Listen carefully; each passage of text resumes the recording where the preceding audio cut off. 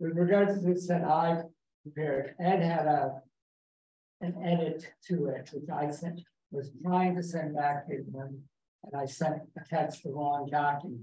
So I'll correct that tomorrow, but it's pretty minor. I think we can approve it, but it's yeah. Just a little.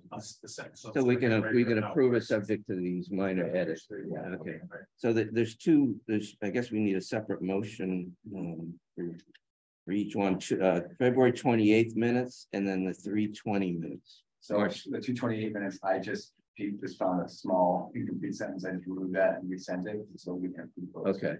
Okay. So I'll entertain a motion for the 228 minutes. Move to approve the 228 minutes as submitted with the amendment. Second. Okay, let's take a roll call. Yes. Yes. Yes. Yes. Yes. Yes. yes. And Jill? Yes. Okay, and the March 30th minutes. March 20th. March 20th, excuse me, March 20th minutes. Second. Motion. Move to approve minutes. Okay. With amendment. Second. All right, we'll do a roll call. Yes. Yes. Yes. Yes. Yes. Yes. Yes. And Jill. Yes. Okay. Bob, you're on bat for tonight. Minutes. You're up next. Oh. Just to let you know. Okay.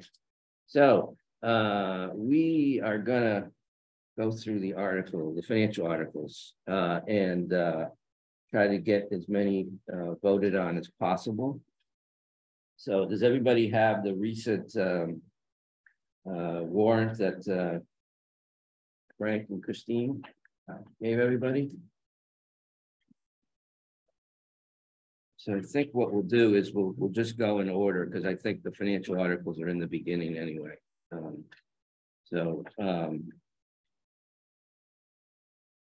Actually, we'll go Article 1, 2, and 3, and then Articles 4 and 5 will hold a little bit until we get through the financial articles. Those are the police and collective bargaining and the civil service. And we'll cover those later in the agenda. So why don't we start with Article 1? And I assume we have to approve these individually, or can we do them in groups? No, can give you the one. Can we do in groups? Maybe? Okay, why don't we do in groups then? So why don't we do Article 1, which is annual town reports? I assume they're ready or will be ready by 2019 and 2020 are at the printer.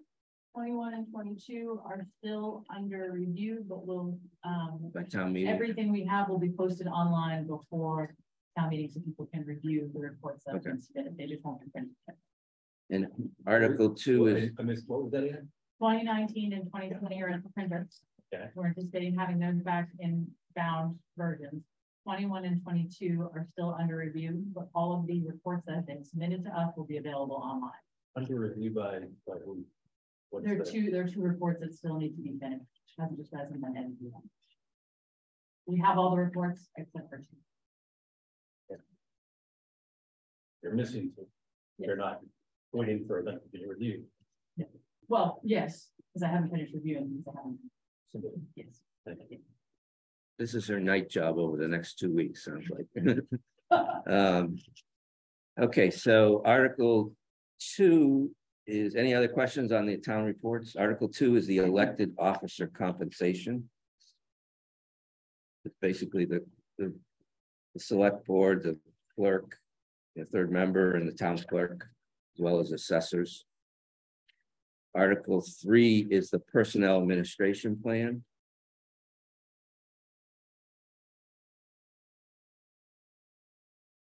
Any questions on that? If not, I would entertain a motion for Articles 1, 2, and 3. Move to approve Articles 1, 2, and 3 as submitted. Second. Okay. All right, let's take the vote. Brent? Yes. Yeah. Just to clarify on the Article 3, does that reference the police CBA? The tables in there for the police department? Yes. Yes. You're a yes? Okay. Yes. Yes. Yes. Yes. Jill? Yes. Okay, great. Okay, Article 1, 2, and 3 are recommended passage. Article 4 and 5, we're gonna hold for now. Article 6 is the creation of the opioid stabilization fund. Article 7 is the transfer into the opioid stabilization fund. And Article 8 is a transfer out of the opioid stabilization fund. So there's 92,139 going in and 68,000 coming out. So we probably take those three together. Are there any questions on we got a presentation from Frank on this at one of our earlier meetings on these three articles. Any additional That one questions? stays in the fund, Yeah, scrolls over into the fund. Yeah. right. Yeah, and as new settlement money comes in, it'll go into this fund. Right. Any questions on this? Okay, we'll do a motion on Articles 6, 7, and 8. Move to approve Articles 6, 7, and 8 as presented in the warrant. Okay, in a second. Second. Okay. Brent? Yes. Yes. Yes. Yes. Yes. Yes. Yes, And Jill? Yes. Okay, Articles 6, 7, and 8, the Warrant Committee recommends passage. Article 9 is maybe we'll do articles, we'll do these, we'll do these as a group. Article 9 is the authorization of the new vaccine revolving fund. That's $5,000. There's Article 10, which is the annual revolving fund expenditures, the limit authorization.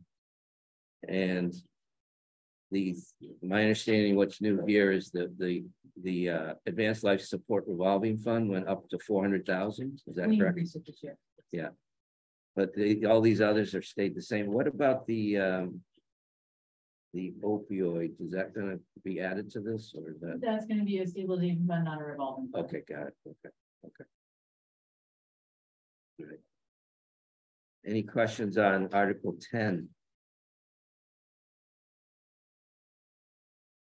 Nothing else changed on that, right? Other than that, okay.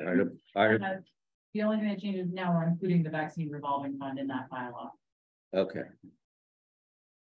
Which is Article 9. Yeah, so we're creating it and then we have to list it in the list to be included in the bylaw. Okay. Yeah. And then Article 11 is the Cemetery Perpetual Care Trust funds. Questions on that one? Article 12 is the Vine Lake Cemetery Expansion Study. This, I don't know if you saw it, but the selectmen talked about this at their meeting. There was a presentation by Mo in this. And that funding is coming out of the lot proceeds sales. The sale of cemetery. Sale of cemetery lots, yeah. And then Article 13 is the local cable access related funding. And Article 14 is $15,000 for the Affordable Housing Trust Fund request funding. And they've added a pretty long summary there to educate people on what it's about. Newton contributed this. Wish he would do the minutes. I wish you read all the summaries.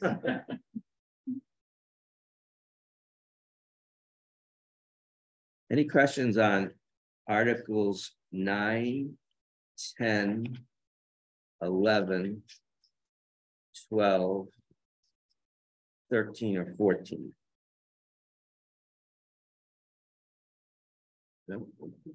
Entertain a motion. Move to approve Articles 9, 10, 11, 12, 13, and 14 as submitted in the warrant. I have a second. second, Second, okay. Go to Yes. Yes? Yes. Yes. Yes. Yes. Yes. Yes. Yes, And Jill? Yes. Articles 9 through 14, our Warrant Committee recommends pass. Article 15. So Article 15 and 16 are the transfers into the municipal building stabilization fund. And Article 16 is the appropriation out of it for the building capital items.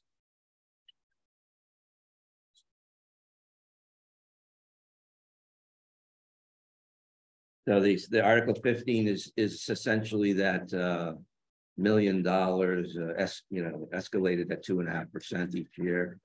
That goes in off the tax levy every year. The selectmen approved that 2.5%, and then 16 is the list of individual items. We got a presentation. Remember, we went through this at one of our meetings, and Sharon took us through. And Frank took us through all of the details on these. So, any questions on 15 and 16? On 15. Yeah. Should you put the dollar in there? It doesn't need to be printed in the article, it'll be in the motion. Okay. So the motion on the floor will have the We'll have the yeah, million we're plus. exactly, we're going through all the old municipal buildings and stabilization fund articles that have been expended but have leftover balances to order. We'll have all of those ready to go in here. Yeah. I Okay. anticipate that will make it into the warrant for Thursday morning. Okay, any other questions on Articles 15 and 16? Entertain a motion? Move to approve Article 15 and 16 as presented in the law. Second? Second. Okay. Yes. Yes. Yes. Yes. Yes. Yes. yes, And Jill? Yes. Okay, the capital stabilization fund is Article 17 and 18. Article 17 is a transfer of $850,000 into the capital stabilization fund from free cash. And Article 18 is the detailed listing of all the capital items. Again, we did have presentation on this. It shouldn't be a surprise. There were no changes to these articles since you talked to us, right? So Move to approve Articles 17 and 18 as submitted in the warrant. okay, second. second, Okay, Brent? Yes. Yes. Yes. Yes. Yes. Yes. yes, And Jill? Yes. All right, the Warrant Committee unanimously recommends passage of Articles 17 and 18. Okay. Article 19. We haven't talked about this one, but this is the construction of the garage at the center of Medfield. Now, if you remember, we did get an email to the Warrant Committee email address from Abby Marble, asking us to look at this question of is there an ability to park these vans that they want the garage for at the DPW garage. So anybody remember that? I think I sent it around. So I don't know, Christine, if you want to comment on that. Yeah, I think it'd be helpful if I can give you some history and some context of how we got here. Yeah. So the Council on Aging began discussing a new garage with the Board of Selectmen back in 2012. It was then tabled and came back in front of the Select Board. Sorry, I'm still struggling with that muscle memory. In 2018, Council on Aging came back to the Select Board. The Select Board advised them to meet with the Permanent Planning and Building Committee to discuss the feasibility of putting a garage on the site. At that point, Council on Aging hired a site engineer and an architect to provide some initial renderings, and I have copies of those if anybody wants to see them. Some initial renderings of what the garage would look like. They had some cost estimates prepared that were anywhere between $175,000 and $300,000 for the construction of this 3-bay 2-story garage. While that was going on, in the meantime, we did cleaned out an area down at the Medfield at the transfer station, and the buses were parked under cover there. It was determined that that was not convenient, and the Council on Aging took them back up to the Council on Aging site. We then put the garage back on the capital plan and discussed how that would we'd be able to afford putting the garage up there once it was determined it was feasible. There was some discussion of some private fundraising, some discussion of whether or not the Friends of Medfield Seniors would be able to fund that. Then in 2021, the select board put out an RFP for the Hinkley South property, which is just, you're standing in front of the Council on Aging, just to the left of the Council on Aging. And the bid for that land, the price that came in was $450,000, and that was for 20 units. We had some initial concerns from the neighborhood that the development that the town was proposing with the private developer, that it was too close to the neighborhood that was out there, the Copperwood neighborhood. So we started looking at the potential for us to shift that development closer to the Council on Aging. And this is an age restricted. Once we did that, we realized we would need to work with the Council on Aging Board, who, if you recall, back in 2016 was given care, custody, and control of both the property and the building. So I started working with the Council on Aging to see if they would be able to give the town back an acre of land that was there in order to shift the development. In doing that, there were some discussions and some negotiations that if we gave the developer the additional acre from the Council on Aging, they would have 4 additional units. We would be able to move that development farther from the neighborhood, and we would receive an additional $300,000 for the property, for a total of $750,000. So the select board had an agreement with the Council on Aging that additional $300,000 that we were able to collect based on the land that they were giving to the development could be used to build the town garage, the Council on Aging garage. Sorry. And it was up to 300. Up to $300,000. That was the estimate. We had an agreement with the Council on Aging Board, and I don't know if Bob Heald is on tonight. He can speak to it as well. Up to $300,000. There was some concern by the Council on Aging that the cost between the design, the permitting, and the construction would be over $300,000. And if that was the case, then it would be the Medfield Friends of Seniors that would cover any overage of the $300,000, but that was the highest amount the town and the select board had committed to them to do that project. So I don't want to speak, I have members of the select board here, but we're in full support of moving forward on this article based on the Council on Aging's helpfulness in getting us to be able to make that project move forward. Like Brad to be to the left, looking at the council to the left. Correct. And no problem with the neighborhood behind it. Haven't heard any, we haven't gone through permitting or construction yet. But it will be the Hinkley South neighborhood. Mr. Borelli, who is the developer, is fully aware that the garage is going to be there. And he was actually had some conversations with Berta about where it could be sited that would be helpful for both his new development and for council. And if we exceed the 300,000, is the money there to supplement it? I believe the Friends of Medfield Seniors would have to come up with anything over $300,000, but they do have a significant amount of money available. Is this the highest priority of the Council on Aging? What other needs do they? I think Bob Heald would like to speak. Do you want to promote him? Okay.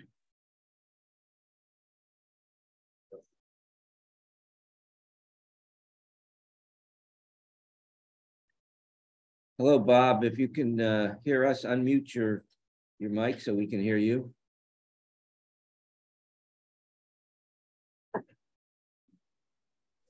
Got it. Hi, can you hear me? Yeah, we can hear you. Thank you. Thank you. I guess the question was asked if the cost of the garage exceeded 300,000. Are there additional funds available? That was one question. Yeah. Okay. The answer to that question is the Friends of Medfield Seniors, and I'm speaking as the president of that organization, has funds available if in fact the total cost is over 3. Obviously there is a cap on that, but we don't have firm prices just yet. But the basic answer is yes, there are additional funds available. And there was another question Jeremy had. You want to ask your question? Yeah, I just was interested to learn a little bit more about the priorities and needs of the Council on Aging and how this proposed garage fits in with that. Our immediate needs are to take care of these buses. We are currently have a couple of grants that we've applied for to replace 2 of them. So we want to be able to adequately protect those. At some point in time, we do feel that the building needs to be, the size of the building needs to be increased. But at this point in time, yes, this is our priority. We'd like to take care of these buses. It's also going to provide additional storage space, which we are sadly lacking at this point in time. And it also, will give us a place if in fact we're having a cookout or something and it rains, we can kind of move it in there type of thing. So if that answers your question. Helps, thank you. So there is, Bob, there is storage at the Council on Aging on the 2nd floor. I'm not sure who designs the ladder to get to that 2nd floor. It is not accessible to, it's very difficult to get up there, never mind to bring something down.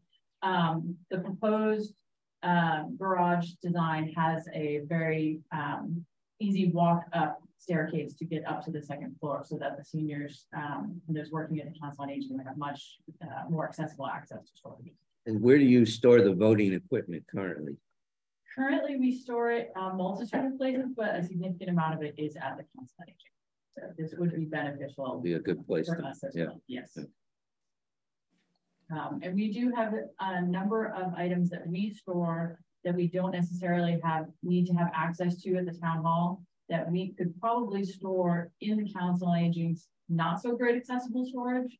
And maybe, we have a lease for a local business in town that we rent space from for our storage. So I think we could probably try and get rid of that lease and utilize what we have at the Council on Aging.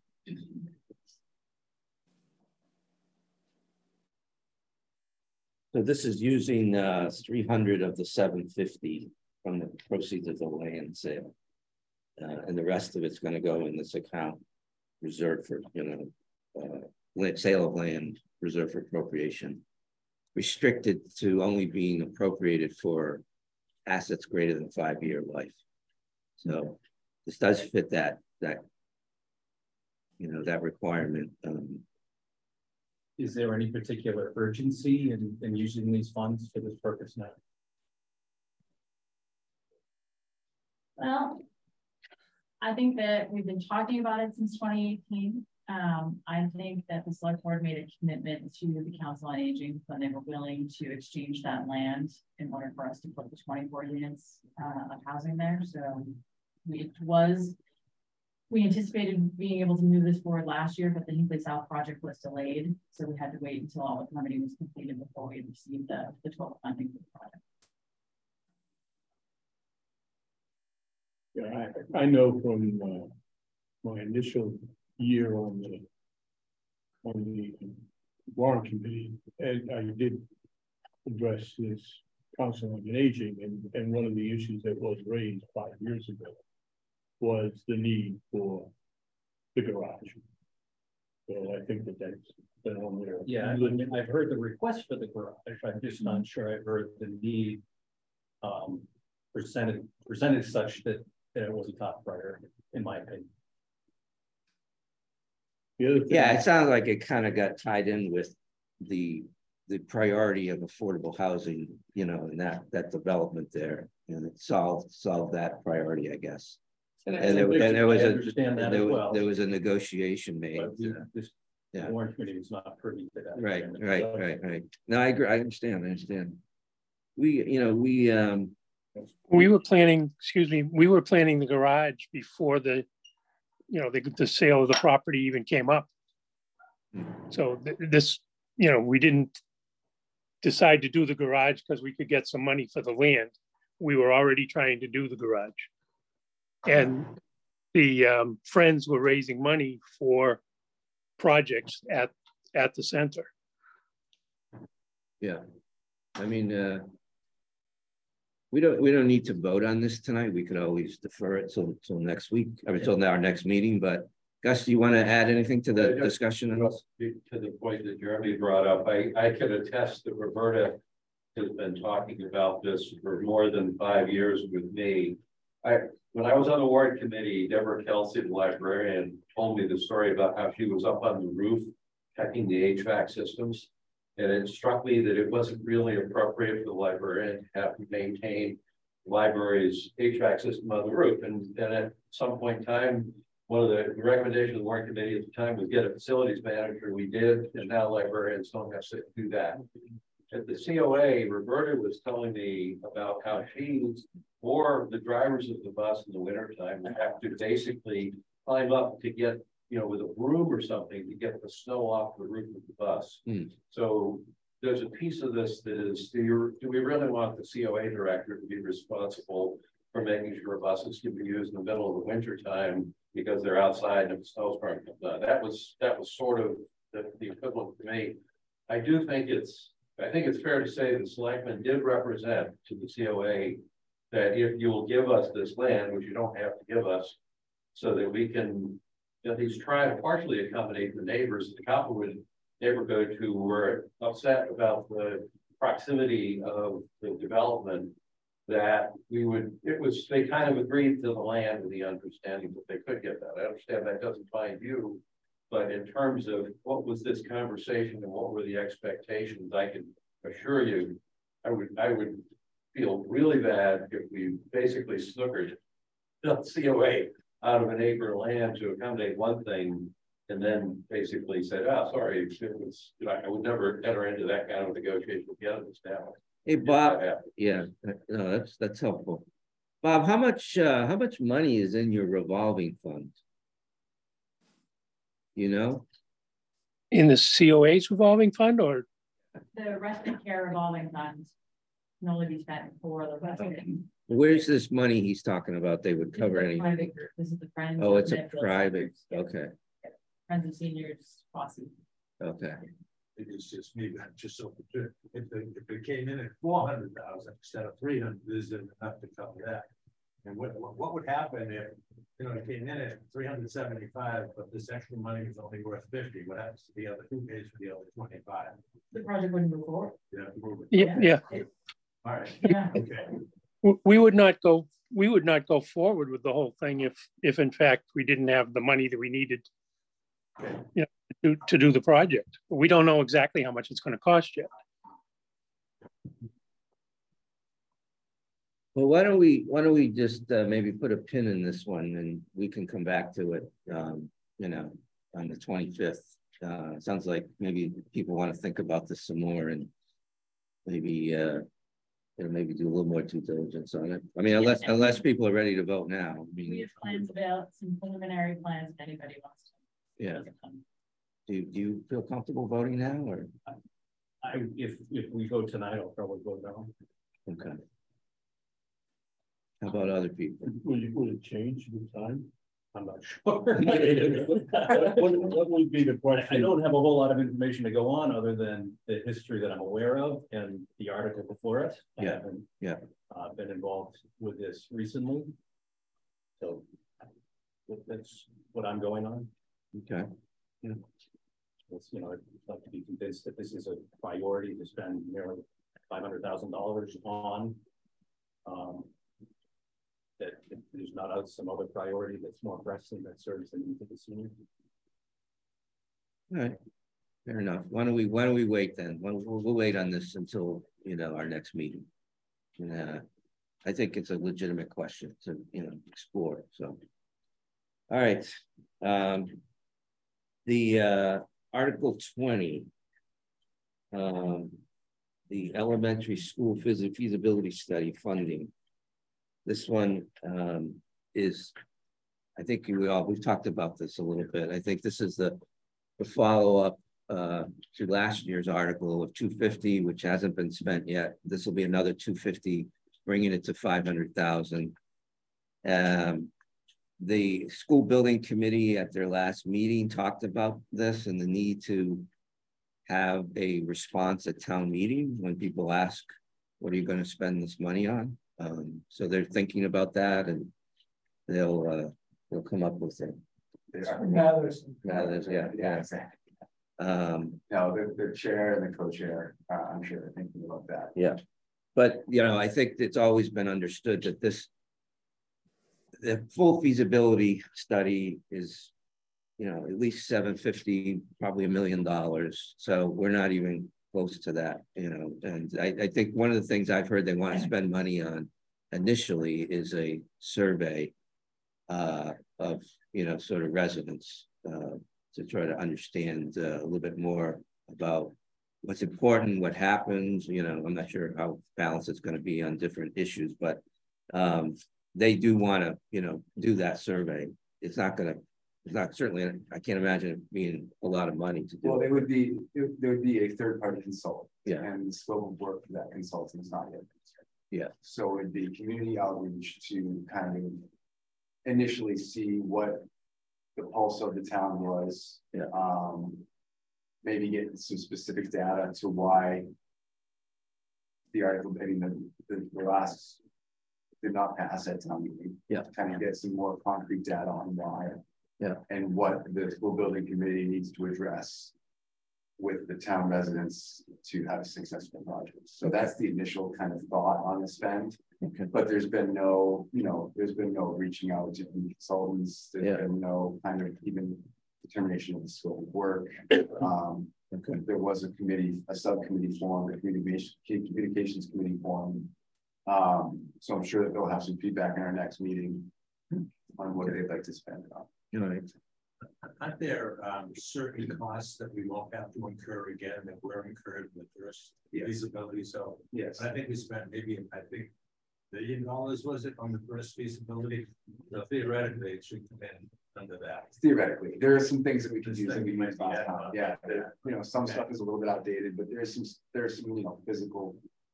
There's some stuff around the school that I do think we have to be prepared, though someone might ask, well, okay, it's 500. Yeah. How much have you Absolutely. spent? Nothing. Yeah, I think they are. Exactly. Yeah, they're ready to be Okay. prepared for that question, I think. So, so just before we go, so on Article 19, I guess will be to be heard.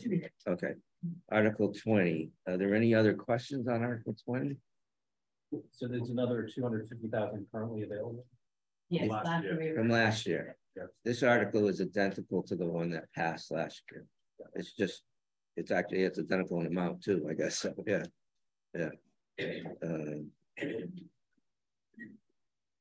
But there's no other questions. I guess I entertain a motion. Motion to approve Article 20 on the elementary school feasibility study pending as presented in the warrant. Second. Okay. Yes. Yes. Yes. Yes. Yes. Yes. Yes. And Jill. Yes. Okay, great. Article 21, the prior year bills. This one is $6,221.50. Paying our prior year bills. We have one of these every year, I guess. I think last year was 2 years worth, right? I think it's $75 million expenditure. I think it's 6,000.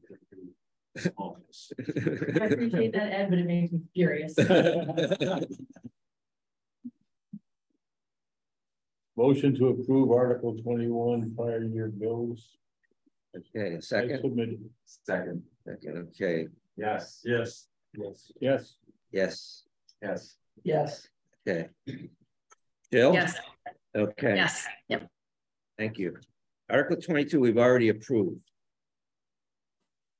Article 23. Okay, this is one, I'm going to let Jeremy cover this one. This is the water and sewer enterprise fund budget. Frank, I think, passed out a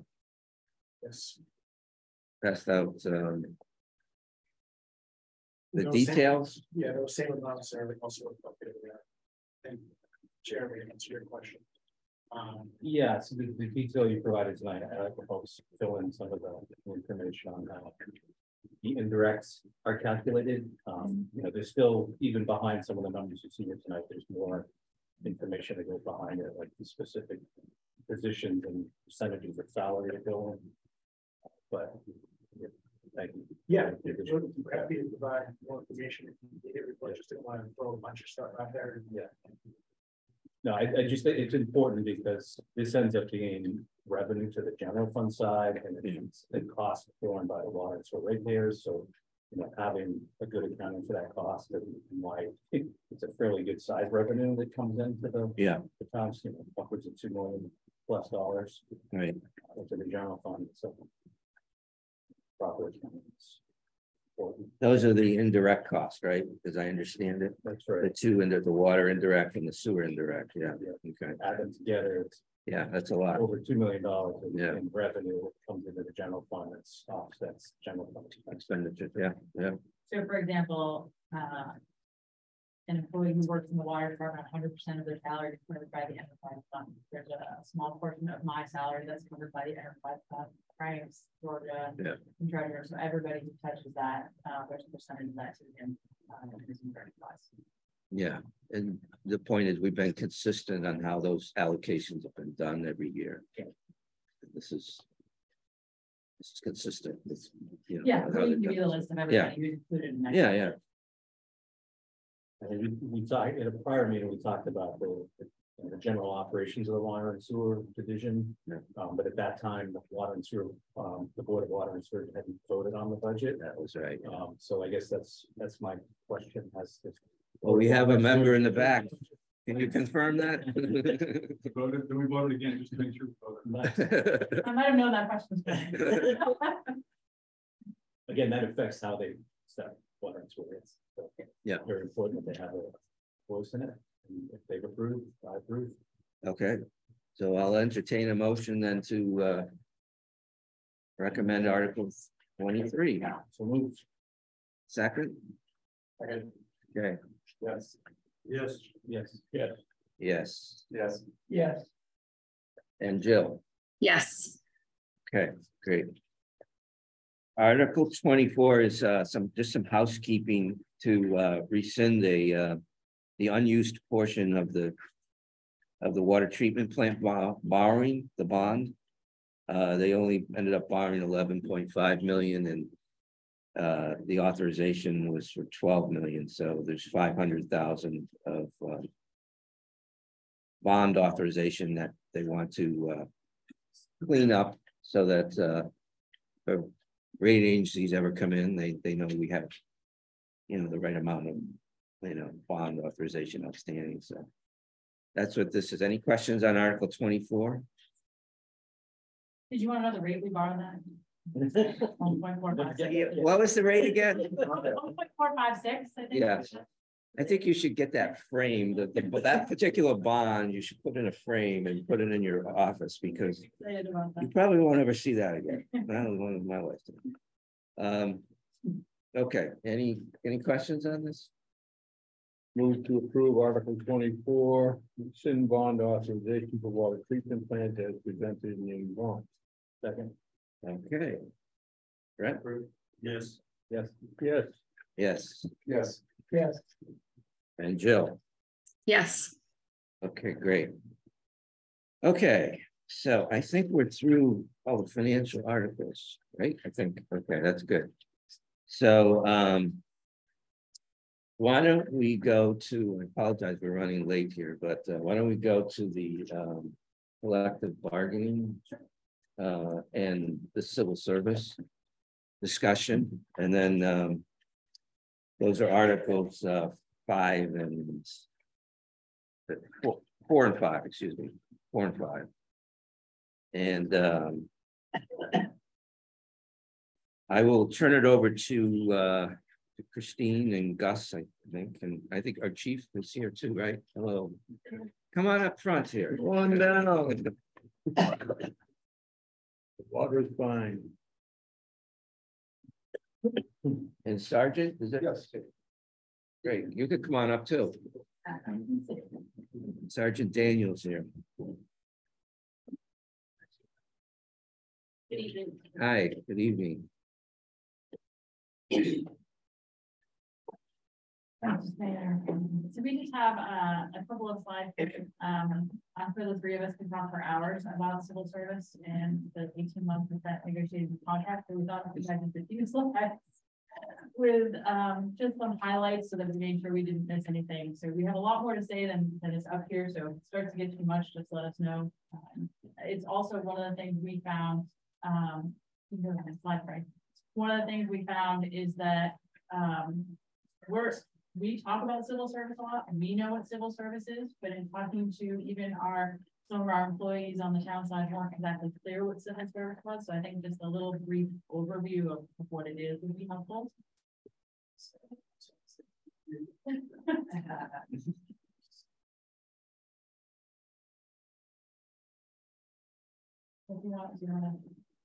Sure. So while we're getting kind of the technical things worked out, I suppose I bring an interesting perspective to civil service as the town's engagement in this system doesn't actually affect me personally. I do think that there are some operational issues that obviously are greatly affected in terms of hiring and promotions and how our organization can successfully navigate those, particularly in a time where recruitment and retention are absolutely being decimated on a national level. And the reason I say to you that this doesn't affect me personally is that this truly is a decision that the town and the union have to come to kind of collectively for all parties to really be successful and move forward. So I'm happy to answer the operational question sides, and I think that's a very important component, but I would be remiss if I didn't allow the union kind of the first bite of the apple to really talk about why they're willing to seek revocation of civil service. I think that's probably a more important voice in this conversation. So as from the union standpoint, I think we need to first address that through the MOU and through the negotiations that we did in good faith with the town, that we are more or less obligated to support this, and the union does support this. We had a year and a half of negotiations over it, and we negotiated previous contracts towards it. It did not come to a resolution. So this was, quite a task for us to come here and get to this point. The union body has voted on it, ratified it, and read it and understand it. Not only the MOU, but the language involved in the civil service. So from our standpoint, that's where we stand. We also understand from the town that there is difficulty retaining employees, and also as we move forward in this new world order with policing, it's becoming more difficult to hire people, qualified people. So in good faith and in order to kind of help the town with that, we agreed to talk about it, negotiate through it. And so moving forward, we're hoping that it will help with that. It will help us all move forward in a direction where we can retain the bodies and people that we need to operate successfully. So I think let's just talk a little bit about what civil service is. So it was established by the Commonwealth in 1884. The reason why it was established, there were concerns about patronage, political interference in government hiring and promotions. The town of Medfield accepted with a ballot question at the March 1st, 1948 annual town election. And it was a fairly split vote. I think it was 328 to 216. Whether or not to go into civil service. And for anybody who wants to do any additional work, there's entire MGL chapter 31, which covers extensively every aspect of civil service. And then why don't you talk about this part of it? Yeah, so I think it's important for us to talk about why civil service worked and maybe why we've grown past it, in order to understand kind of the evolution that's taken place. So if you look back at policing in the late 40s, 50s, 60s, probably into the early 2000s, these were highly sought after careers. Typically, they were able to recruit people. You didn't have to have an education necessarily to get on the police department. The pay was reasonable at the time, but the benefits, especially as they became more unionized, became the draw for this field. Heavily weighted towards communities. So people within a community wanted to ensure that these types of jobs would stay within their community, particularly the members that wanted to serve in the municipality they lived in. To avoid some of the patronage and pay for play, they developed this system where the state basically ran a testing process and they gave you a list of candidates.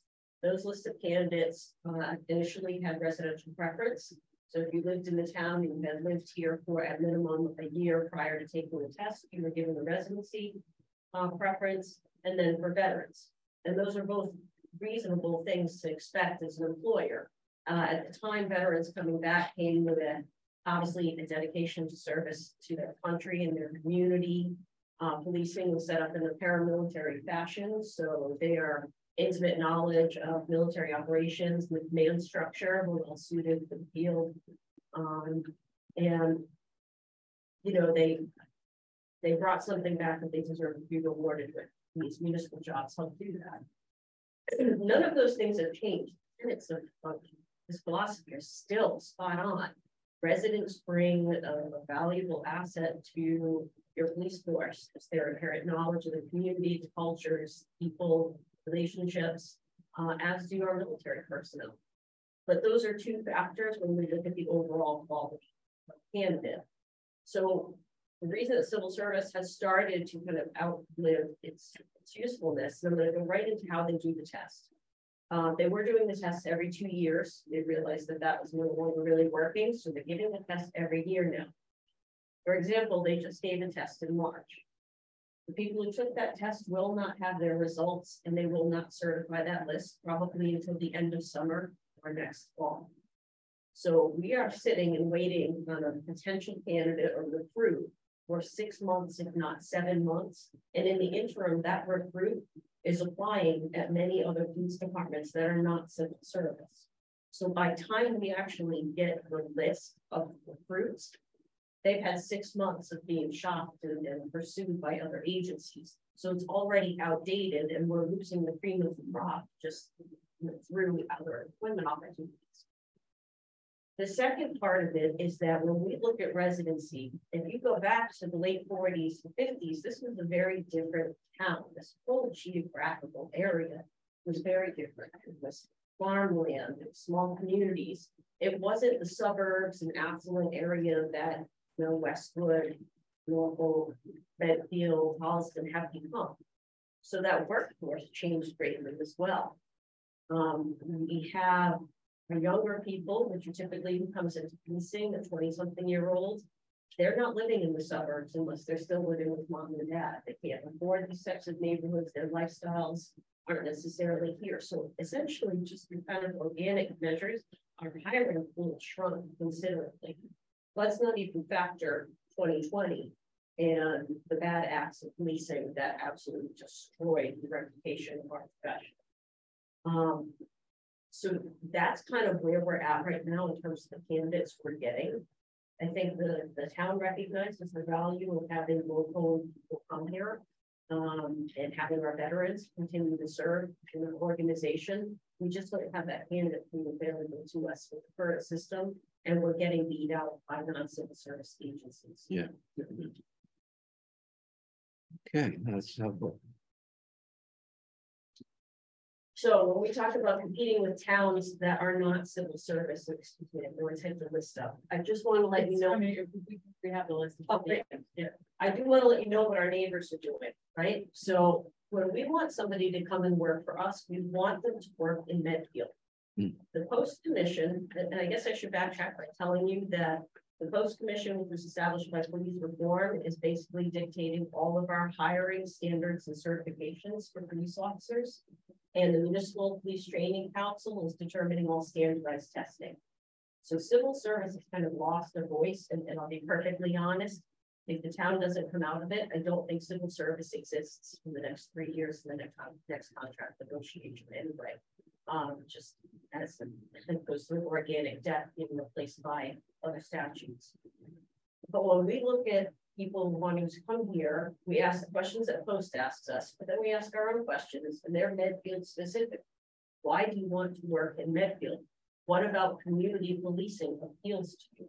What about small town community policing appeals to you? The area right now is inundated with non-civil service agencies. So when we have a candidate that's really looking at the locality of our police department, we're competing against Walpole, which we've already lost from, Sir Needham, which we've lost 2, Millis, we've lost 1, Franklin, we've lost 1.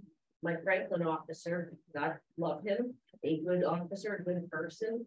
When I sat him down, he told me point blank, Franklin's the department I wanted to go with, and now that I'm a fully trained officer, they'll take me. So if we look right by us, Walpole, Westwood, Dover, Sherburne, Holliston, Hopkinton, Mills. Yes. This is the list of towns that are currently out of civil service. So the Bellingham is still waiting for their. Wow. So it's becoming harder and harder for us to compete with these departments and in terms of hiring and recruiting. That's an amazing list. Attention. Yeah. And that's just, I just wanted to give you a snapshot of kind of our general piece of the pie and what we're competing against. I think that the towns that border Boston on the southern edge are holding on to civil service because Boston is. This is the first time in 15 years that Boston has had to seek lateral transfers from other agencies because they can no longer get enough candidates for civil service to keep local city. That's an amazing list. So I think it's important for us to all understand as well that as civil service goes away, disappears in all these communities, that policing is now becoming more or less a private practice where we're almost like private business, where officers have the ability to shop their skills. So as a community, we have to be aware of that and also find ways when we work on this, when we negotiate our contracts, to work towards retention. Because we don't want our officers shopping so much other communities. We want them to be here, come here, train here. We invest in them, stay here, we'll invest in them, taxpayers invest in them. Right. It's a hefty cost. So I think we're all trying to work together to make that happen. So the other most important aspect on civil service is that they give us the guidelines and dictate our promotional process as well. They provide the tests, and I will say that all the test costs are incurred by the applicant taking it. So it certainly costs beneficial to towns participating civil service. There's no upfront cost. However, what has happened most recently was the decision came down. Somebody challenged the emotional testing that civil service ran this last go around, and they won the case. It's the Tatum decision. It basically said that the test as administered had a disparate impact on minority populations. They have therefore been deemed invalid. So everyone who studied for that test and departments who were hoping to make supervisors, much like ours, are unable to select anybody off that test. I was just at a meeting with Massachusetts Chiefs of Police last week. Civil service is unable to kind of find the right pathway to get a validated testing process. We don't anticipate them even having a test available to take for a minimum of a year. So an organization like ours, which is small and relies heavily on its first line leadership, has no leadership ability right now to process that's currently given. And more importantly, those are opportunities to our candidates. So when Sergeant Burgess talks about retention, part of retention is having career growth and advancement and opportunities. We can't even give those opportunities to employees. Civil service just is unable to kind of figure out what their next step is.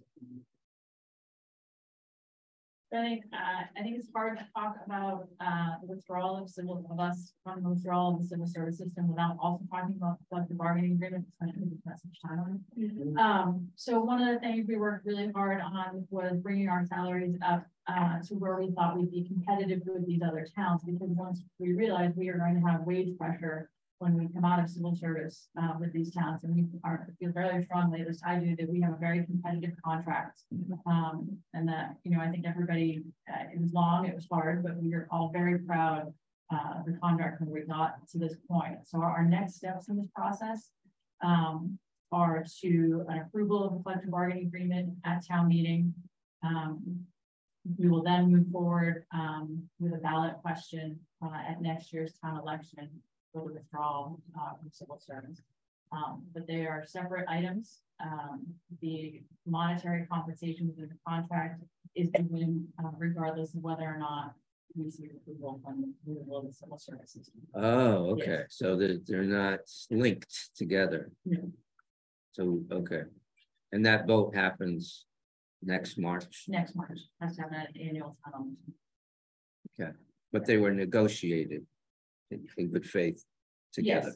Yes, and Okay. it will not help us to be competitive if we stay in civil service. Right. So while our officers will be well compensated, we will still struggle with recruiting, hiring, promotional, providing any sort of opportunities for our existing officers to advance. And then our officers, once trained, will be able to, as Danny said, as Roberta said, will be able to shop themselves and their skills after we've trained them to other towns. Yeah. So Okay. it is beneficial, but they are. But to remind people to vote next March. I always do. But those elements of the hiring, retention, training, and promotion are all addressed in the collective bargaining agreement. Yeah. Yeah, I think we try to look at civil service and look at the key points and what it does.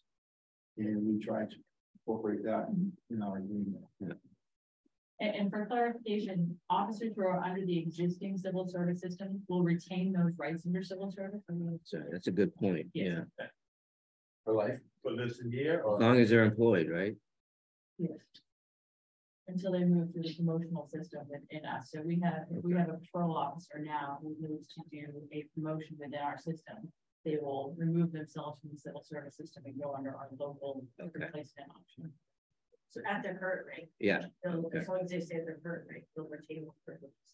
So there's no harm done to anybody that's in civil service currently. Correct. So is it fair to say that the collective bargaining agreement, and I know that they're separate, and the revocation of civil service, it's primarily the ability to expand the pool that's available, whilst the benefits that come to the members of the union are retained? That I think mostly what concerns union members with leaving civil service is having the system be fair and equitable. So, you know, civil service sets up a process. If for hiring, firing, promoting, all of those things. And it's a process that when you apply to take the test, it's a standardized test. It's set up in a way that's fair and equitable for everybody. When you take a promotion exam, it's fair and equitable hiring process. And I think the things that we negotiated over set up that process so that it's still in place.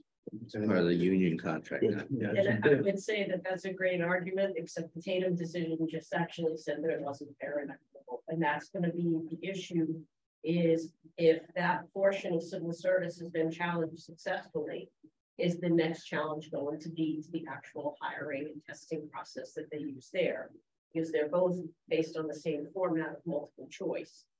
I think there are a lot of unknowns, and I think the union and the town work diligently to make sure that that the language that they are utilizing mirrored the spirit of what civil service is. So even if that becomes a defunct organization, the values of our hiring and promotion are the same. Yeah, okay. And you're comfortable with what's, Yes, okay. No, and there's gonna be things that need to take place, so like anything, it's gonna be a learning curve. Yeah. Once we get out of the gate with it, our first time in process would be a learning curve, our next promotion is gonna be a learning curve. But we have language in place that kind of lays it out. Yeah. And you mentioned the word values, which I think is important, and I think working as a community. I know from observing select board meetings, that hiring promotions always come before, or have always come before the select board, is that correct? Yes. So the final decisions, right, on the hiring, promotions, on your recommendation is provided by the executive of the town. Right. Which There's I think still- is they'll important. retain their point. I think that's important to see that symmetry between the select board and the. Any other questions? I have a non-civil service question. Yeah, sure. Yes, Yeah. so in regards to the contract, does the bargaining agreement include dispatchers? Has, there's certainly a regional movement afoot to regionalize dispatch. Is that thought of in this contract? Not in this or- contract. We participated in studies for regionalization of that, but it's not included in this contract. It's obviously would be a mandatory subject to bargaining. So if the town desire to move to a regional dispatch, we would take that up at a subsequent bargaining session. But yes, everybody around us is also.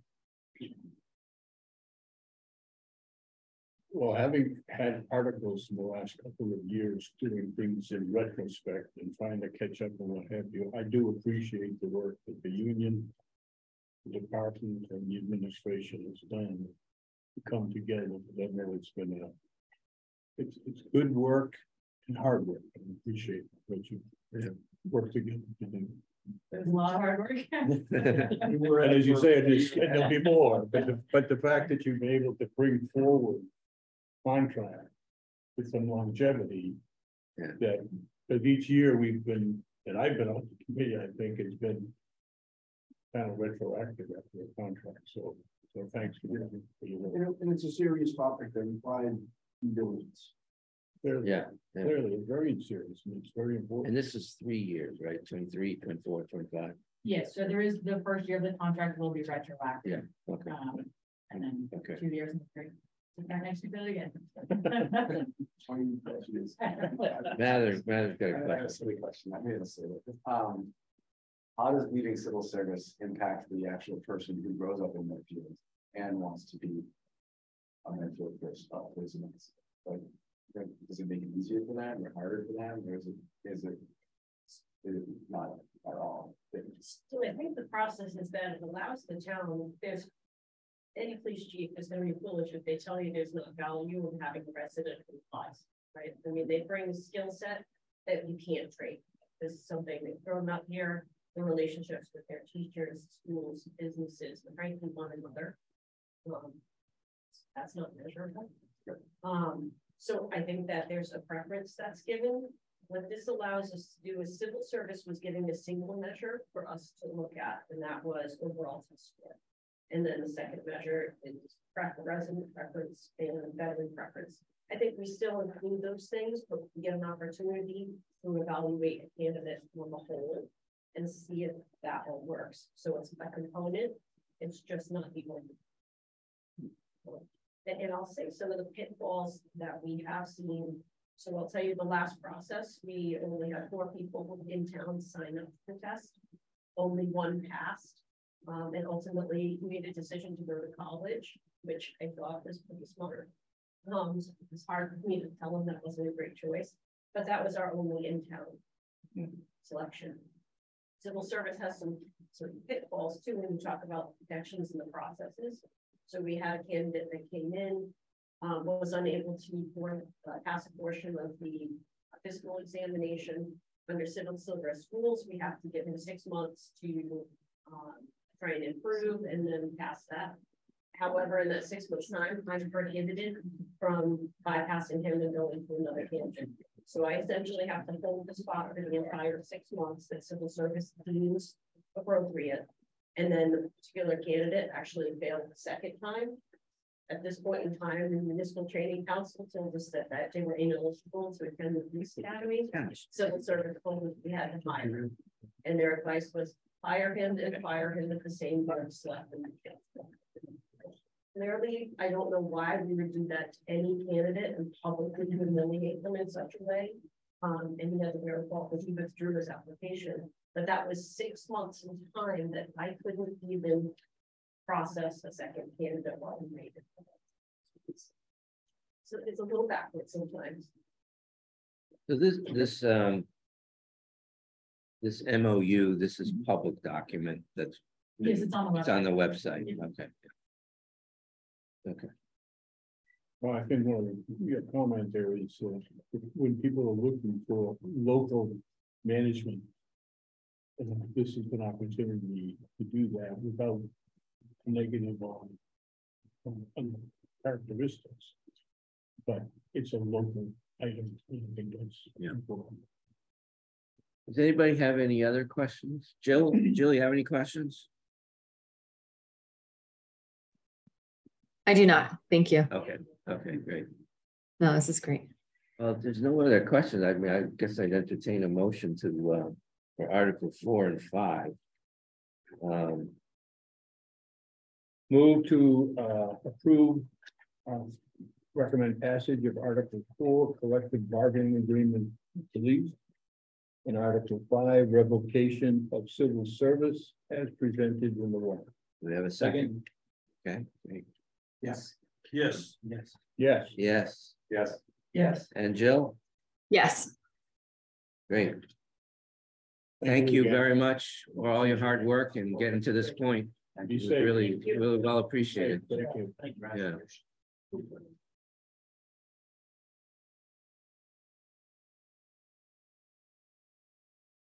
Okay, so I think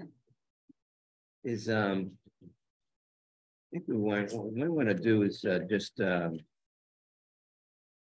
Megan is on. Okay. Why don't we look at quickly to Article 20. It is 20 solar article 25. So we got a presentation from the Medfield Energy Committee on this one last week. And there were some open questions that I sent around. Yeah, they went back to Solar Select. And Megan is on, she's available to make any, to help with any further questions we have. But I sent the answers to everybody. They were, I know you had one, and I think Ed, you had a couple. Did anybody have any questions on those responses that they sent? Answer the questions. I apologize. I must have skipped over that email or something. I don't recall seeing the responses. Oh, it was here's one here. They're not that long, so you could probably look at it now. But, the questions were mostly around, I would say, kind of contractual type issues. Eventually that they'll get negotiated. They're in a stage now where they're going to work through, the details over the, if they get the authorization, there'll be more details to work through, and they'll go through negotiations. But they were, I know there was a question around insurance, right? And because they're canopies, who has liability for any damage that might get caused to cars and stuff like that.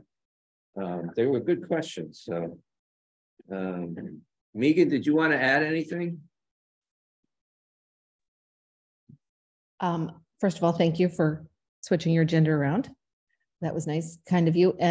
But no, I'm all set. Well, I will say, we did have 2 webinars about solar. And we had 18 people there last night and about a dozen people at tonight's meeting. Okay. So we're happy to continue our outreach. Okay. Well, if there's no questions on those questions, maybe if everybody feels comfortable, we could vote on this article. We take a motion to. Motion to approve for passage Article 25, School Committee Power Purchase Agreement and Lease Authorization with Solar Photovoltaic. Did that on purpose? As presented in the warrant. Second. Okay, Brent? Yes. Yes. Yes. Yes. Yes. Heather? Yes. Yes. And Jill? Yes. Okay, great. Article 26, we already voted on. I will note that there is some. Please note, we have cleaned up the language to make it much easier to understand. Yes.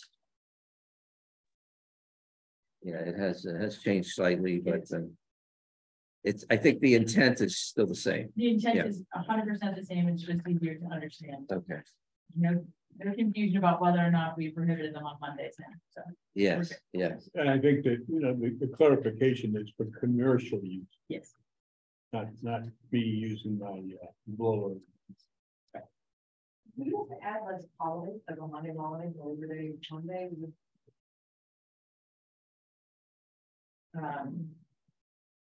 That is for the. I mean, I think holidays make sense. It's still the only common people who can sign up for it. We can go on board. Let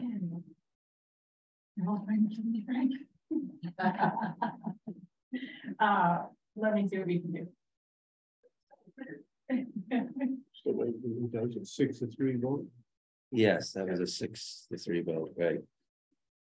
We'll have to, next meeting, we'll have to talk about the majority minority opinion to that. Okay, so so we have 2 agenda items left. One was the groundwater protection article, but Jeff Hyman had requested that we postpone that discussion until the 25th. He's still working through some things with council, and so we will see him on the 25th. Talk about that one, and then the other 2 citizen petition articles we'll vote on the 25th. So we'll get all the citizen petition articles voted on the 25th. We won't cover any of those. So the one article left is Article 27, which is so we're going to be heard on all the citizen petitions, and then Article 31, I think it is, the free cash one. Well, that's anticipated dismissal, but. Yeah, we'll just be, and the warrant will be to be heard. Yeah, Just- right, just in case, and then it'll probably get dismissed, obviously. So so 28, 29, 30, we'll vote on next week or in 2 weeks. And then we do have the last agenda item, I think, is, do we cover all the other agenda items? I think is the private well restrictions. And then we have Eileen is here, and Bill. I'm sorry, Christian, excuse me, Christian. I don't know, do you want to kind of give an overview of, why this is important, why you brought this article forth, and what we should consider, I guess. So it falls 100% on just seeing what we experienced in the town last year, moving into tier 3, tier 4, and how precious the water resources are. And yet we have people who have wells, they're still tapping in to the same water. I mean, someone's got their own private source, that's one thing, but that's my knowledge, well tapping into more or less the general pool of water. And Someone who's invested in a well, I don't discredit that, but when we're in a tier 1 or tier 2, they can use that water to irrigate their lawn all day long and they're not paying a bill for it, it's already invested in a well. When we get into what we got last summer, which was tier 4 and water was so precious, that everyone should be locked down, whether you're tapping in via the town's water supply or tapping in via the well. And I also say, candidly, I think it makes it even easier for Mo and his team. You're driving around town, all the water is off. If we're in a tier 4 lockdown. And you don't have to worry about the green lawn, is it a well or not? There's no water being used. It's becoming such a tight resource. I don't want to see the time to flip to be an MRW or the MWRA. We will go if we get to the point where we don't have enough water, we all get forced to go to that. And that's not a way I want to see Medfield go. You can get ahead of it.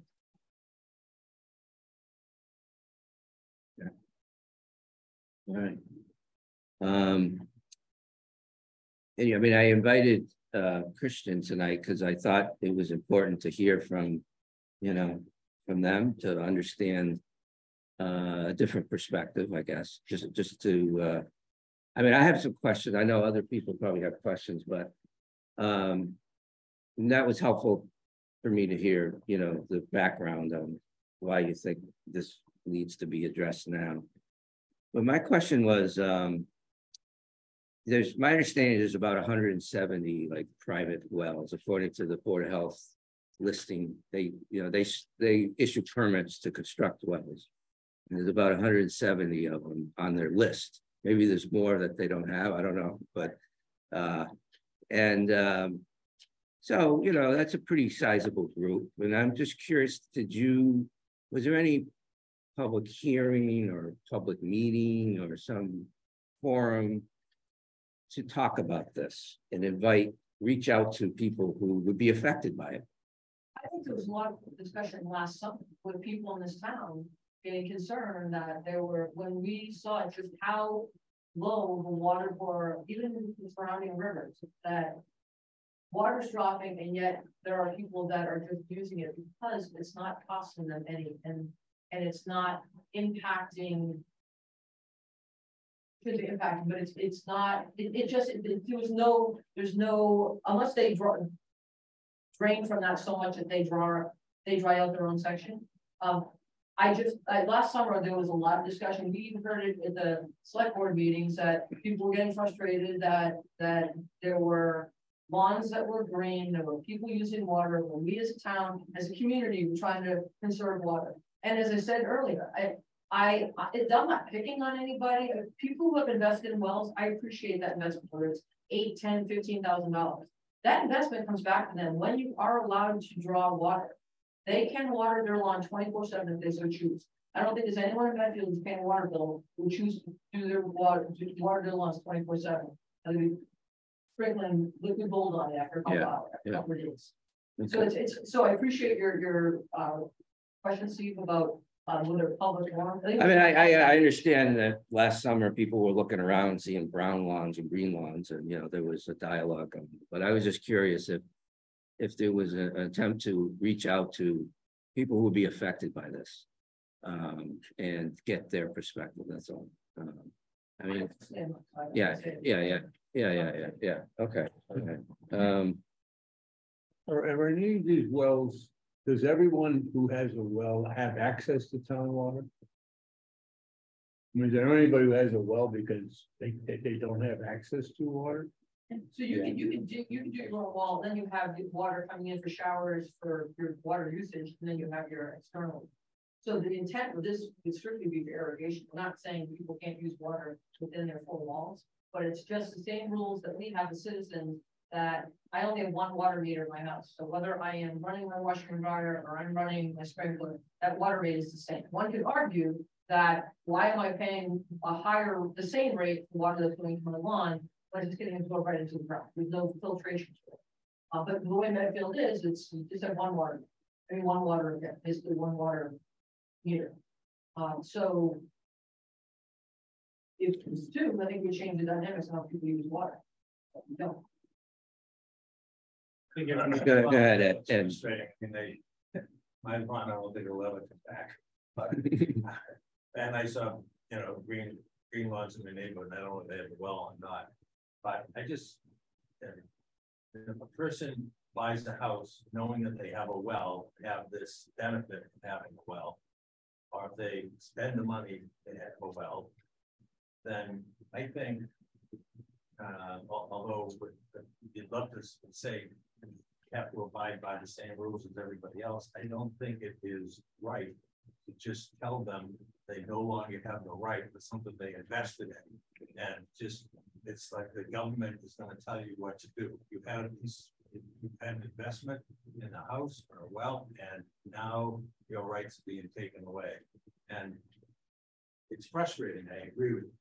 And they shouldn't be, and they shouldn't be doing that. But as I understand it, not all of the wells are impacting the aquifer that the general water is coming from. There are some wells out there that are just have their own source of water. So it's not infringing upon the water supply of the town.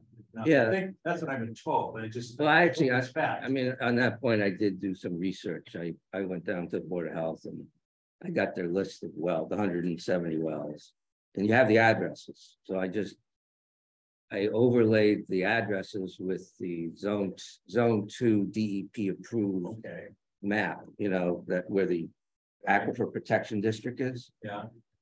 And like 47% of them are outside of that aquifer so protection district. So you got almost half of the 170 Yeah. that are not impacting the water at all. Right. So, you know, tell those people that you can't do it. I think that's a big ask, Right. a big push. I think we're going to get lawsuits. I think we're going to get lawsuits. Lawsuits. And then you look at, what is that percent? 170, how many water bills did we send out? What percentage of the total? 3,900 residential numbers. 3,900, so, and half of this, so, you know, what's 80 on 3,900? Pretty small percentage. 5%. Less than that, right? Yeah.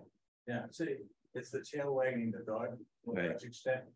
And that's why I get some reservations with this. And I do, it frustrates me as much as it frustrates you, but I still think we have the right to impose that on me. Somebody can tell me for certain that the water they're tapping into is not impacting the rest of the community. Somebody can prove that, that's great. And that's your little supply, because you happen to buy a house over that. But I don't believe that to be the case. There's water that is pooling from a larger supply that is giving the access. So that's where I'm sensitive to when it's dry, it's dry. And if we end up with NWRA, I hope you remember this meeting where we don't have enough and we're now paying astronomical bills. That's just not the way we want this to go. I mean, you know, one of my primitive understanding of how this sort of zone 2, the DEP approved zone 2 works is that, you know, back in I think the late 90s or early 2000s, they did a hydrological study to come up with, you know, they had hydrologists do it. They come up with this zone. And the definition is that if you have a public well located anywhere in that zone, and we have 3 of them, right? We have 2 along the Charles and 1 down in the southeast corner of the town. That if those wells pump continuously for 6 months without any precipitation, that's the area that they would draw from.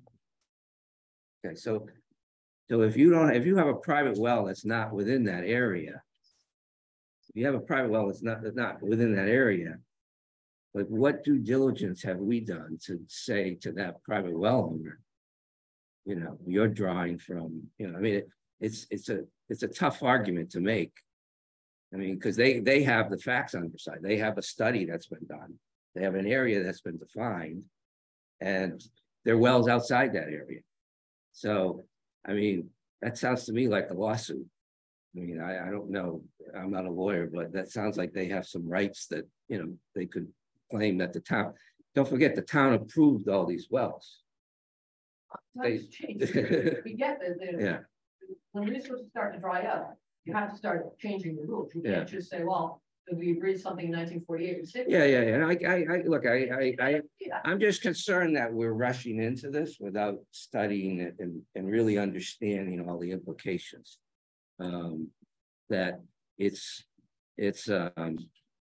you know, I know I talked with Bill Harvey. I don't know, you're here, Christian. What are your thoughts on what are the implications of this to the DPW and the water? So like, how do we deal with enforcing this and all that stuff? I mean, So I want to start with the Board of Water and Sewer has not actually had any discussions on this. So I'm talking to you as a member, but I'm not really representing the board's viewpoint. We haven't sort of arrived at a viewpoint or debated one. But from my perspective here, I mean, first of all, I got frustrated by some of the green lots too. I'm in the meetings and people know I'm on the board. They're coming at me when I'm at my kids' concert or what's going on. But to be honest with you, I can't even give you a sense of whether half of the people who had green lawns actually are on town water and just didn't care if they got a $200 fine, or 3/4 of them, or all of them on bills. I have no sense even how many of them are on private bills. I don't know if anyone actually checked or did the math on that. And I think the math is the big question. You talk about 120 wells compared to, closing in on 4,000 customers. Even if all 120 of those people are using a lot of water, relative to the volume of water that the town is pumping and is permitted to pump on an annual basis, I don't know that you're moving the needle. And I haven't done the math, but I think somebody has to do the math before you start going down the road of we're going to start imposing new restrictions on people. And I don't even know how to sort of evaluate the sort of the legal implications of lawsuits. It certainly seems to me that there are enough lawyers in this town that if there's the path to wrong to be. I'm not seeing a plan. That's not to say a good plaintiff's lawyer couldn't invent. No, is there a way, could you give a perspective on how many residents were on town water and disregarded the rule? Is that even? We gave out probably gave out hundreds of warnings, and then went into, a lot of people would stop after that, and then we would move into the first wave of fining people. I believe we had $2,600 fines. Actually, 18 of those 26 were paid. But there's an enormous amount of water that's being used by certain individuals that will not pay the fine because they just want to save their lawn. And the enforcement part of it is very difficult for us, going to courts or wherever we go out to do that. So people did pay a good portion of the fines, but there is still a small handful that did not.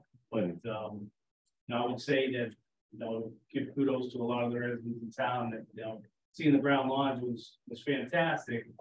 Even though you'd love to have everybody have a green lawn, but it was good to see them conserving water when we have these restrictions. It's very difficult.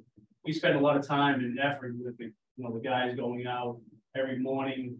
It's overtime. It's 3 hours, multiple guys going around. We still can't even get the whole town looked at. Yeah. And trying to figure out, taking that list of 170 private wells and trying to give, still want to spend the time of looking through 170 in the dark and everything else, and trying to see who's water. So a lot of times we send letters out, just, give them the warnings, and then we get a nasty phone call back. Hey, I have a private well. You don't have any mechanism that says, hey, you need to put a sign up that says you're a private well, or, we don't have any kind of bylaws that state that to a fact. So I think it's a difficult, it's a difficult process. I think, I understand the conservation effort, and whether it comes from the same effort or not. I still think we need a little more time to kind of investigate, see, like I said, what the implications will be, how we go about enforcing. Because we just lay this on everybody, the onus is on us to go out there, and what do we do? And how do we do it? I mean, would you have to put meters on their private wells? So we don't have any irrigation, so we have a 25% reduction in the sewer bills to accommodate people for watering, washing their cars, and don't go into the sewer. But some people abuse that, and they go over it. So for us to get involved with irrigation wells, irrigation meters would be, most cities and towns stay away from that. That's another expense for us, another. Then you're regulating private property. Right. Yeah. So, no, I think we definitely have to talk about enforcement and see how to go about it. I wish the state would, be able to put these on a lien type basis, but they won't do that. The Mass DEP and EPA do not regulate private wells because of the different issues that they come up with, the lashback, the litigation. They don't want to get involved, so there's going to be onus on the towns, and a lot of towns won't go into that direction.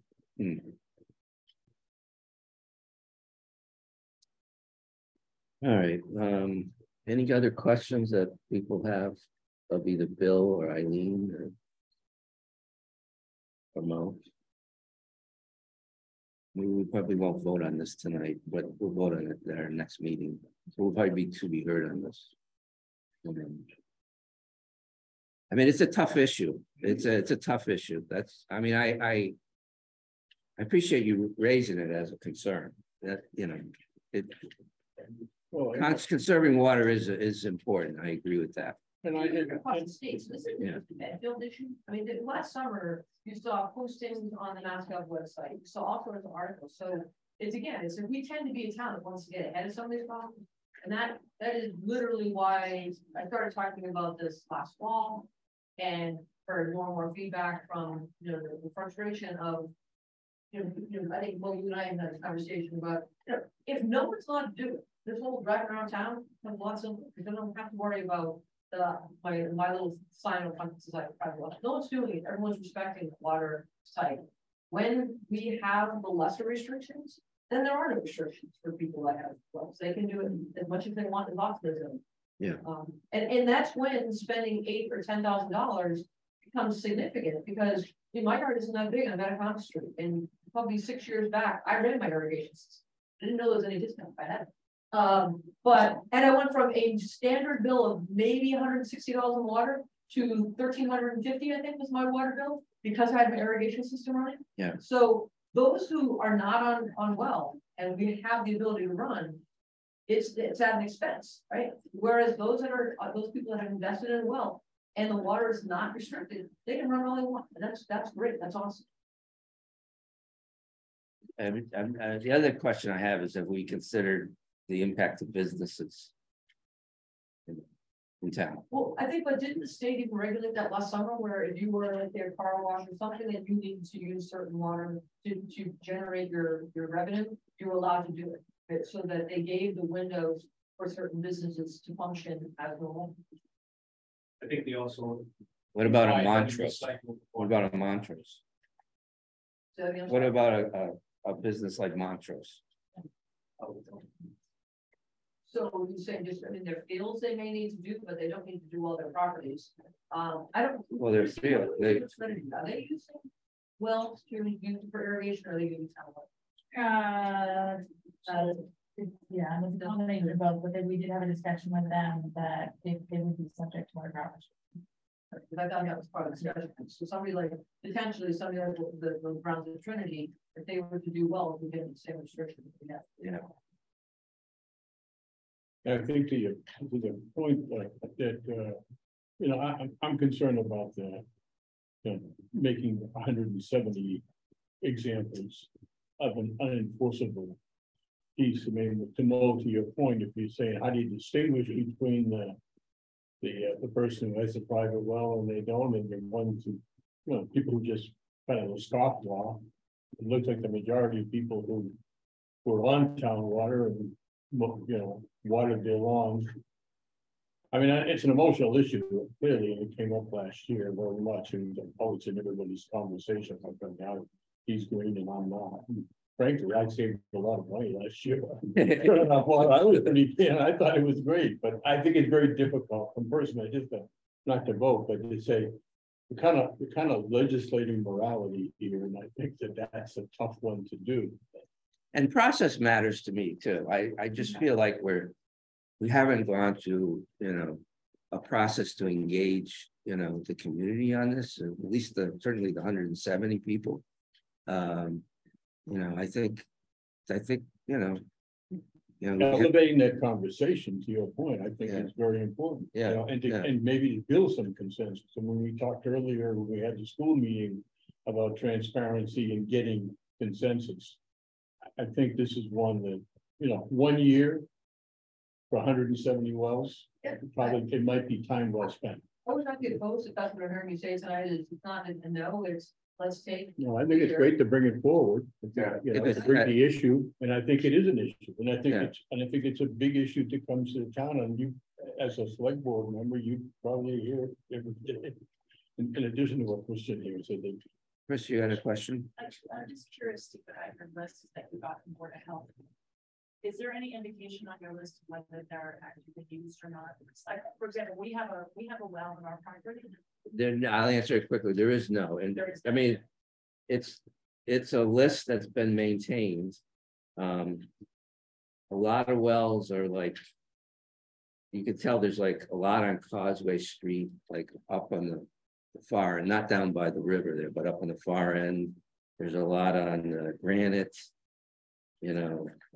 high. I mean, they're all over town, but there's some indication of whether they're irrigation or not. But I think a lot of them, some of these could be very old wells too. Yeah. So whether they're in use, I have no idea. It's the only list that I found. Ours, we have one. It's very old. We don't use it, but we're probably on that list. What's your address? 7 First Street. I'm just curious whether. I don't see it on here. Maybe you didn't get a permit.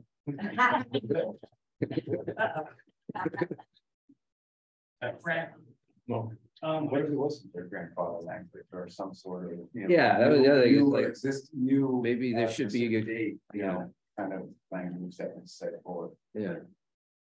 Yeah, I mean, if the. No, yeah, sorry, Mo. No, that's okay. I think, over 90% of the people here have access to water, residents in the town. So I think most of the private wells do have access to public water as well. But Christian just called me out here, and we do have in our water rules and regulations, we do have a regulation about putting signage out for private wells. So we just have to get that education part of it out there as well to get people to do it and not have people falsely put a sign on. Oh, so there's a comment here. Teresa, I don't know who Teresa is, but it's Teresa. All of the wells draw from the same aquifers are water sources for the town water. This is the type of education needed when we are talking about water restrictions that the state puts in place so that people can make educated decisions, not speculate about water sources. I think that's a comment, not a question. Yeah. Okay.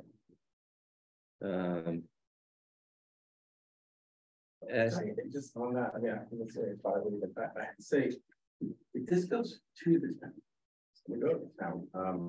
In a direct democracy environment, no protection at all for the 2.5% or 5% residents expected in no protection. So this is their property will be diminished about. I think that the burden therefore should be on the proposers to indicate the volume of water that's at play here. In any way, shape, or form, we can estimate that. And how that impacts us both in short term and in the long term. I mean, I think everybody seems to be turning it the other way around. It's on the burden of the well owners to verify somehow they're not in danger and mind of a big class. I don't think it's fair. I think it's the other way around. Especially when you're proposing something which the majority of town residents can hate the value of something. So unless in the next week, hydrologists and if somebody can do it back in the envelope estimate, Well, what it's gonna do to the flow of water to Dover station, when all 120 wells are on and pumping water in July at 3 o'clock in the afternoon. I don't have any quantitative basis to make decisions, so it becomes an emotional basis. I think that's not a good look at the democracy for like the town. Well said. So, to disagree. Maybe this is called, but in fact, I spent about 10 years, not full time, but part time down in Haiti. And developed an incredible sense of water as a resource, which is precious, and there's not enough of it. Right now, there is enough of it here in Medfield, but there are lots of parts of the world where there isn't enough of it. And I think taking action to preserve a limited resource like this is an important thing to do. And I think, boy, am I not a hydrologist, so way to emphasize that point, but it just makes intuitive sense to me, and I'm ready to be proven wrong, that when you put a well down, you're drilling from the aquifer, that the town wells are pumping water out of it. There may be some of the 170 that aren't drilling from that source, but a bunch of them are, and they're depleting a scarce resource. And how scarce is it? Do we know? Well, last summer it was scarce enough that we got an order, not to. We got an order. Well, you know what? I'm sorry. Last summer, we got an order based on the state designation. Yeah, this is important. It wasn't explicitly based on some measurement of our office. So it was the state said there's a drought in this region. Everybody get on board. You've all got permits. You all have to follow this guidance. Full stop. It didn't matter what the Charles River gauge was. It didn't matter what our aquifer looked like. It probably was low. I think aquifers all over the state were probably low during a severe drought. But let's not sort of confuse what we had to do last summer, which was based on state designation, with what's actually happening within our aquifer. And intuitively, if somebody's pulling water out of the ground, you're right. They're pulling water out of the ground, so there's less water there after they pull it out than there was before. But the rate at which it recharges and the actual volume of water that they're pulling out relative to the volume of water being taken by the town, I think the question that I have is, are you making a difference? Is this the right way to conserve more water, or is this such a small piece that you're doing a very emotional argument that's not actually going to accomplish anything meaningful? Don't let the emotion get in the way. I said, sort of when I first made comments, let's do some math. I think if the math proves that there's value here, then it should be brought forward. And you're right that the 120 people need to be protected from the other 11,000. But if it's going to make a difference, then a conversation needs to be had. But I think somebody's got to do some math and show that it's going to make a difference. Yeah.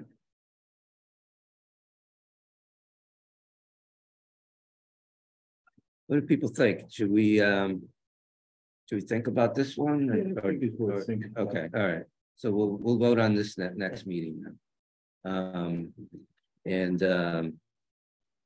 Appreciate everybody coming and talk about this. Yeah.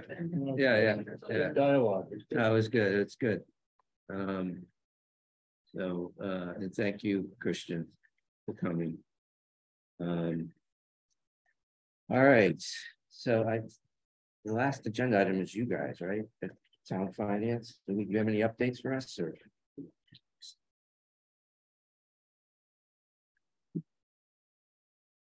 Do we have another comment? Okay, sorry. Teresa. To identify, it's Teresa Prego, 41 Pleasant Street, and co-contributor to the Groundwater Protection Committee. So we're going to see her next week, or on the 25th, with a degree. She has a degree in groundwater hydrology. We can discuss this as part of the groundwater discussion on the 25th. Good. We'll look forward to hearing from Teresa. Thank you. All right. And so, do you have any updates for us? Did we get you everything you need to print the warrant? We have everything. We're waiting for a few under review. That should be here tomorrow. Other than that, we're good to go to print. You have everything from you. You have the final budget worksheet. Okay. You can write final on it. We will send it to you electronically. That is the final one. Circle to zero. Circle to zero. Congratulations. I am. Yeah, congratulations to the Warrant Committee, the Select Board, and department heads, schools, everybody for really sticking to the financial policy and really moving us forward and building up our reserves. You know, I know we talked about it at our last meeting. I talked about it at the Select Board meeting. When we were discussing these in 2018, it seemed impossible that we would get to that point, and it feels like we are getting, you know, we're actually at that point of feeling comfortable that we're making headway and moving forward. Yeah. So just thank you to everybody for sticking with us on that. And I will get you the letter from, I think I did. I wasn't gonna call you out that I was waiting for you. No, I will get you the letter tonight. That's fine. Or first thing in the morning. Nobody, I mean, most people got back to me, said it was, they were fine with it. I did get a couple of edits from Peter, but they were minor, but if it, you know, so I'm just gonna delete the one article that got dropped. Yes. So just so everybody knows, I don't think we talked about it. We didn't talk about it. The school building bylaw. School building bylaw article, which is Article 20. I forget the number. I think it was 29. 29. The selectmen voted to withdraw that article at 4:30 this afternoon. So that's why we didn't discuss it. So that will go away. I think well, I'll let you, if you want to make a quick comment about it, or sure. Hey, Chris has already heard that. I probably was the instigator of the article, and it was in response when we were appointing the school building committee. Happened to be Chris Potts had put her name in as an ex officio non-voting member of the committee for communications. And when I saw that, I realized there was no provision in the current bylaw for anyone to appoint additional members like that. The provision in the current bylaw allows for additional ex officio non-voting members required by the MSBA, should we rejoin the MSBA program, be appointed by the Board of Selectmen. So what prompted the article to start with was the fact that there was no way to expand the membership at all. What on further reflection, recognizing that the situation that could arise in the coming year, which would be that we get readmitted to the MSBA program, and would suddenly have to appoint people, has been addressed in the existing bylaw. So that will get us through that. If down the road, the building committee says we need more people, we don't have a bylaw that can accommodate that. So perhaps it would make sense to look at this kind of an article when the need is clear. In the meantime, you don't have to be a member of a committee to help committee. So if there was some pressing needs that the building committee needed, they could still get somebody to just volunteer to help them without actually being admitted to the committee as a member that wouldn't get voted.